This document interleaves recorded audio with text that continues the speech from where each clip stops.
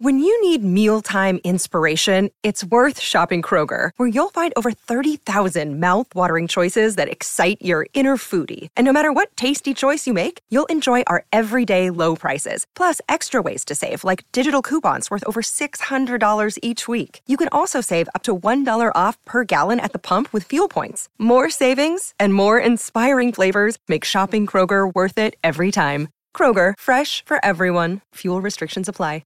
Another day is here, and you're ready for it. What to wear? Check. Breakfast, lunch, and dinner? Check. Planning for what's next and how to save for it? That's where Bank of America can help. For your financial to-dos, Bank of America has experts ready to help get you closer to your goals. Get started at one of our local financial centers or 24/7 in our mobile banking app. Find a location near you at bankofamerica.com/talktous. What would you like the power to do? Mobile banking requires downloading the app and is only available for select devices. Message and data rates may apply. Bank of America N.A., member FDIC. Yes. Longcat Media presents Madame Magenta, Sonos Mystica. Chapter 24. Greetings, fans of the esoteric. It is I, Magenta, and you. Go on. Bernard, there we are. So, we're on chapter 20 of my wonderful book, Magenta is the Warmest Colour. We're going to do a little bit of chapter 19 because the beginning of chapter 20 doesn't make a lot of sense otherwise. Oh, I see. Right, okay. Is that all right? And apologies, I've just had a tracker bar, so my mouth is all claggy. So you might hear a bit of that. Give him a little treat. Yes. So do the last line, Bernard. It's over. It's over. Bernard coos into my neck as we cling to each other. It's definitely over. It's definitely over. Yes. Chapter 20. Of course it's not over! We haven't even broken off from the hug before bloody Derek apparates behind Bernard. Bernard senses me tensing up. It's not over, is it? He sighs, breaking away from me. Honestly, I think Bernard might be a bit psychic. No, I sigh. Derek just apparated behind you. What do you want, Derek? Why are you back? Derek doesn't look happy, but he does look fairly solid again, just as solid as when he first apparated 3 days ago, in fact.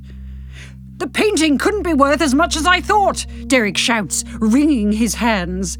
It's only given me a tiny bit of juice. You know what that means, don't you? He says urgently. I can guess. The rings must be the valuable items. It's the rings that are worth 5 million, not the painting. Great. I'd completely forgotten about the rings. They were so crap-looking, I just dismissed them. Derek continues. Magenta, you have to go back to the ugly animal place and hand them over. We have to do it soon. The painting gave me just enough energy to get back here in this form, but I only have a few hours. But that should be enough, eh? Plenty of time to give the rings to charity. I decide to explain this to Bernard first. I think he deserves it.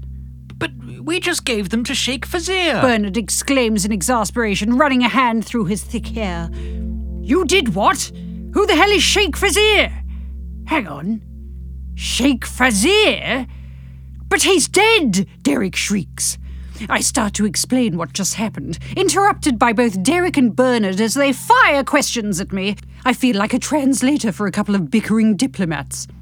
I myself am fairly calm. I think one can only run on adrenaline for so long until one finally reaches a state of acceptance and flow. I imagine this is what top athletes and the Dalai Lama feels like. We have to get them back, Derek cries. First of all, I say, zen-like, ticking off the problems on my fingers, we don't know where the Sheikh's gone. Secondly, what am I supposed to do if I somehow find out where he is? Mug him? And let's say I do get the rings back. It comes straight after me. So how do you propose we do this, Derek? Because I'm plumb out of ideas. There's a short silence as Derek paces. I think he's heading to the airport. Bernard exclaims. When we were chatting in the living room, well, trying to chat, he wasn't the most forthcoming of fellows. Anyway, he told me he'd come straight from Heathrow. There was a taxi still outside while we talked in the living room. That sounds feasible, I say. Just that second comes the sound of the front door opening. We all stiffen. Maybe Fazir forgot something. But what do we do? Cosh him over the head with a gargoyle and take the rings back? Bury him in the garden next to last year's goldfish attempt? "It's me," Lindsay calls and walks into the kitchen. She inadvertently passes through Derek, which brings her to an abrupt halt. She shudders. "I got the milk," she manages, pulling her fleece tight to her body. God, it's cold in here. She puts the milk down on the kitchen table and notices the atmosphere. "What's wrong?" she demands, glaring at me and her father. "Nothing," I say. She frowns. "Has that weird bloke left?" "He's left," I say. "But Lindsay, darling, we're in the middle of something. Do you mind going upstairs?" "Oh, God, are you arguing again? What's going on?" she says angrily, hands on Jenna's hips. She's got my shape, lucky girl. The facade of womanhood is thin, however. Her bottom lip trembles and she suddenly looks about 10 years old. "Why aren't you telling me anything? I live here too, you know. Are you guys splitting up?" No, darling, not at all. Come here, silly. Bernard goes to hug her. She accepts the embrace, to my surprise. She hasn't done that in a while. We were just discussing... "Money," I say, before he can mention sex again. I don't want to traumatize her. "There's nothing to worry about," I say, seeing her frown again. "We're not in any trouble. It's just very boring, and we do need to concentrate. So if you wouldn't mind, darling." Lindsay's lip turns from trembly to sulky, thank God. "Fine, I'll just get out of everyone's way then," she declares, and stomps upstairs. I turn my attention to Derek. "Well, what next?" "We need to go to Heathrow," he says. "And do what? He's got the rings around his neck. How the hell do we get them off him?" "We have to do something. We're wasting time just standing here." Bernard pulls a set of car keys from his pocket. Come on. He says. We can think what to do on the way. The end. Goodness, That's the end of the chapter. I'm getting rather forceful there, aren't I? Yes, yes. Forced to be reckoned with, You're old coming Bernard. into your own. Old Bernie, he's not just a pretty face. Yes, coming through at the 11th hour Yes, with his yes. pretty face. Should we do another one? Oh, yes, I suppose Another that was little short, isn't chapter, it? yes, Chapter 21! And this chapter's got an exclamation mark because it's all getting very exciting. Race to the airport, that's always my favourite bit of a film. Normally it's a rom-com though, isn't it? Yes, yes. I don't think we'll be snogging Fazir. No. Here we go. Musical flourish. Terminal 3 serves the Middle East. Bernard is saying he's been there on business a few times. His hands grip the steering wheel as he navigates manfully but carefully through traffic. Oh, I love his driving. I can't even begin to tell you what his reverse parking does to me. Derek hovers above the back seat, leaning his head and torso in between Bernard and I in the front. The ghostly X creating an invisible barrier. But not for much longer, I hope. What are we going to do when we get there, then? I say, the strain making my voice crack. My athletic llama-zen seems to have disappeared. I'm not powerful anymore. The magic ran out. What are you talking about? Bernard asks. And I realise I haven't even told him what happened in Switzerland and what I've been capable of these last 3 days. In fact, after the first flurry of texts, I ignored most of his messages because everything became too complicated to explain. And too thrilling, to be honest. What do you say in a text? We'll text later in Swiss vault at Mo, posing as dead first husband, lol, fee exciting XXX. So I tell him. By the time I'm through, having explained the Keanu illusion, and then the discovery that I could project a time period as well as a personal cloak, and then the Swiss vault experience, not to mention the bit about angels and fortune-telling, we're pulling into the departures car park at Heathrow. We still don't have a plan. Bernard is looking up the departure times on his phone. I reckon he's getting the 2400 to Saudi. Sorry, I just cleared my throat. Do you want to do that again? I reckon... You did it again. Sorry, Bernard, go on. Do it again. I reckon... Have you finished it? I think I've got a peanut in my... No, go on. I reckon he's getting the 2400 hours to Saudi. Bernard says. What if he's already checked in, I say? Then we'll have to buy a ticket and go through to the departure lounge. Bernard states calmly. My passport's still in my bag from the Switzerland trip, I say. Bernard's face drops, and I realise he wouldn't have thought to bring his. It looks like this might be a solo mission again. Well, maybe we won't have to buy a ticket. Let's cross that bridge when we come to it. He says. Perhaps Fazir hasn't checked in yet. We get out of the car and rush across the car park and into the airport, locating a departure board as soon as we're through the swishy doors. We need to go to check-in area B. Bernard reads. We hurry across the concourse, the airport huge and cavernous and the distances painfully long. My breath comes in ragged gasps that tear at my throat as my feet pound the floor.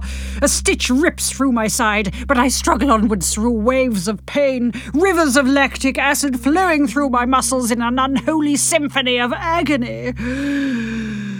Although, to be honest, it takes all of 30 seconds to get to Area B. I'm just a bit unfit. I lean on Bernard heavily for support while I scan the check-in desks of B. Only 2 of the desks even appear to be open, and at one of them I spy a white-robed man handing over his passport for inspection. Fazir! Or not. The queue behind the white-robed figure consists of about 20 white-robed figures. That's not racist, is it, Bernard? Because in Saudi, all the men dress in fairly uniform. Yes, that's right. Yes, good. I'm glad we got that cleared up. For all I know, this could be a bridal convention. Which one is Fazir? I wail. He's over there, cries Derek in an oddly distant voice. I can see him. Derek, I say, but I can't see where he's gone. I can only hear him. Look, over there, he shrieks invisibly. Bernard, I say, turning to my husband, my alive husband. Derek says he's found Fazir, but I don't know where Derek is.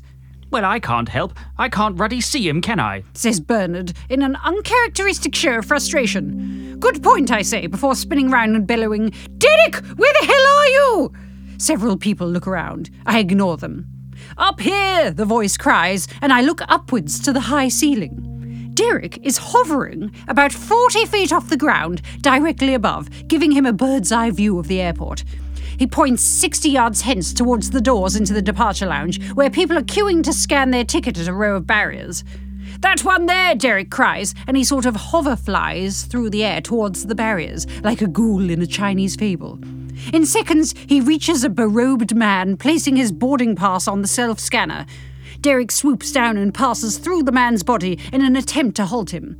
I can see the man shudder even from this distance, but the scanner light turns green, the barrier opens, and he walks through.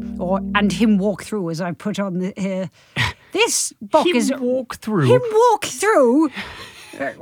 This is absolutely riddled with typos. How did this get past the editors? Well, it's almost as if I didn't employ one, because I'm too cheap. The barrier opens and him walk through. That's particularly bad, that one, isn't That's really awful, isn't it? How did I not pick up? And right in the middle of an exciting bit as well. Well, you were probably getting too excited as you were writing it. And then that's it. Forgot to read it back. Attention to detail, that's what it's all about. Shit! Screams Derek from the barriers. Was that Fazir? Bernard asks, following my gaze and clocking my hopeless expression. I nod. We can't get to him anymore. He's in the departure lounge. Unless I buy a ticket, of course. Don't do it, Bernard says, turning to me and clutching my upper arms. I don't want you risking yourself, especially as there's no point. There's nothing you can do even if you reach him. Don't listen to him, Derek screams, landing next to us. You have to follow Fazir. We'll think of something. Bernie, I say, placing my hands on his shoulders. He's still holding my arms. We must look like we're about to tango. If I don't get those rings back, then Derek doesn't get his point thingies and... Screw Derek! Bernard shouts. Several airport personnel look round. People are so nosy. Derek bristles. You can tell Bernard that if we don't even try to get those rings back, I'm going to make good on my promise. I will bloody haunt you. Don't think I won't. Oh yeah, I say, swinging round to face him. And I can get you exorcised. How'd you feel about that? I don't like threatening him, but he's damn well doing it to us. Derek's face abruptly droops. You don't know what that means, Magenta, he whispers in a frightened voice. You wouldn't say that to me if you really knew what that meant. Christ, he looks like he's about to cry. Oh, for Pete's sake, I sigh and turn to Bernard. Darling, I have to at least try, I tell him, stroking his stubbly cheek. For everyone's sake. God, I'm noble. There's a short silence, and then Bernard nods in resignation and pulls me into a hug. I breathe in his scent, mum deodorant, he's forever running out and borrowing mine, before reluctantly disengaging and heading to the back of the queue. It takes 15 tense minutes to get to the front and buy a ticket. But by the time I kiss Bernard, a temporary goodbye, and head through baggage X-ray, I have formulated a plan. Kidding! I still haven't thought of anything! Shit! The end of the chapter. The end of the chapter. Yes. Gosh, you're really leaving them on a cliffhanger now, I aren't really you? am. No plan, and yet Fazir about to make his getaway, and With we have only to stop him in some seconds way. to escape. Oh, goodness, is exciting, isn't it? Poor old Derek gets condemned to an exorcism or whatever. Yeah, well, I don't think that's an option anymore. No, he's made it quite clear, hasn't he? Yes. We're going to have to do it. We're going to have to do it, aren't we? There's everything to play for, Absolutely. as they say. Yes. All right. I hope you're all doing well during this awful time in the world, quite frankly. Big hugs from me and Bernie. Socially distanced hugs, but nice and big. Yes. And lots of kisses. Goodbye. Madame Magenta was created and performed by Lindsay Sharman, with Lawrence Owen as Bernard. Music and sound design by Lawrence Owen. Artwork was by Claire Lafar. You can follow Madame Magenta on Twitter at Madame Magenta UK.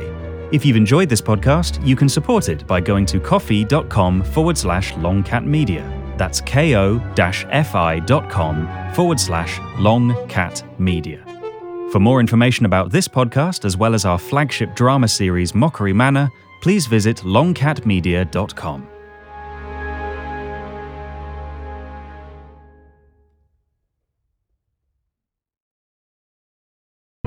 The Fable and Folly Network, where fiction producers flourish.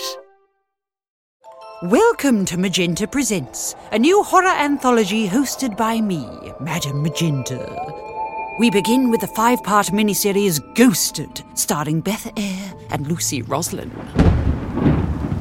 Perched on a rain-battered cliff edge is a former lighthouse. It's a charming, quirky boutique hotel. Owner and sole occupant Beth has spent months renovating, absorbing its essence into her bones. It's an old building. You'll get used to it. But to Beth's horror, her first guest is a figure from a past she has tried to forget. Kira? Beth? What the fuck? Face to face for the first time in years, the pair must reckon with old mistakes, old grievances. Beth, speak to me. Shut up! And something else. Oh, I can't bear it. What is that noise? Because the lighthouse has a past, too. Beth, he's right there. Why is there blood on your hands? We need to get out of here. Kira! Kira! I can still see him. Subscribe to Magenta Presents wherever you listen to podcasts. See you soon, fans of the esoteric. Bye! Magenta Presents.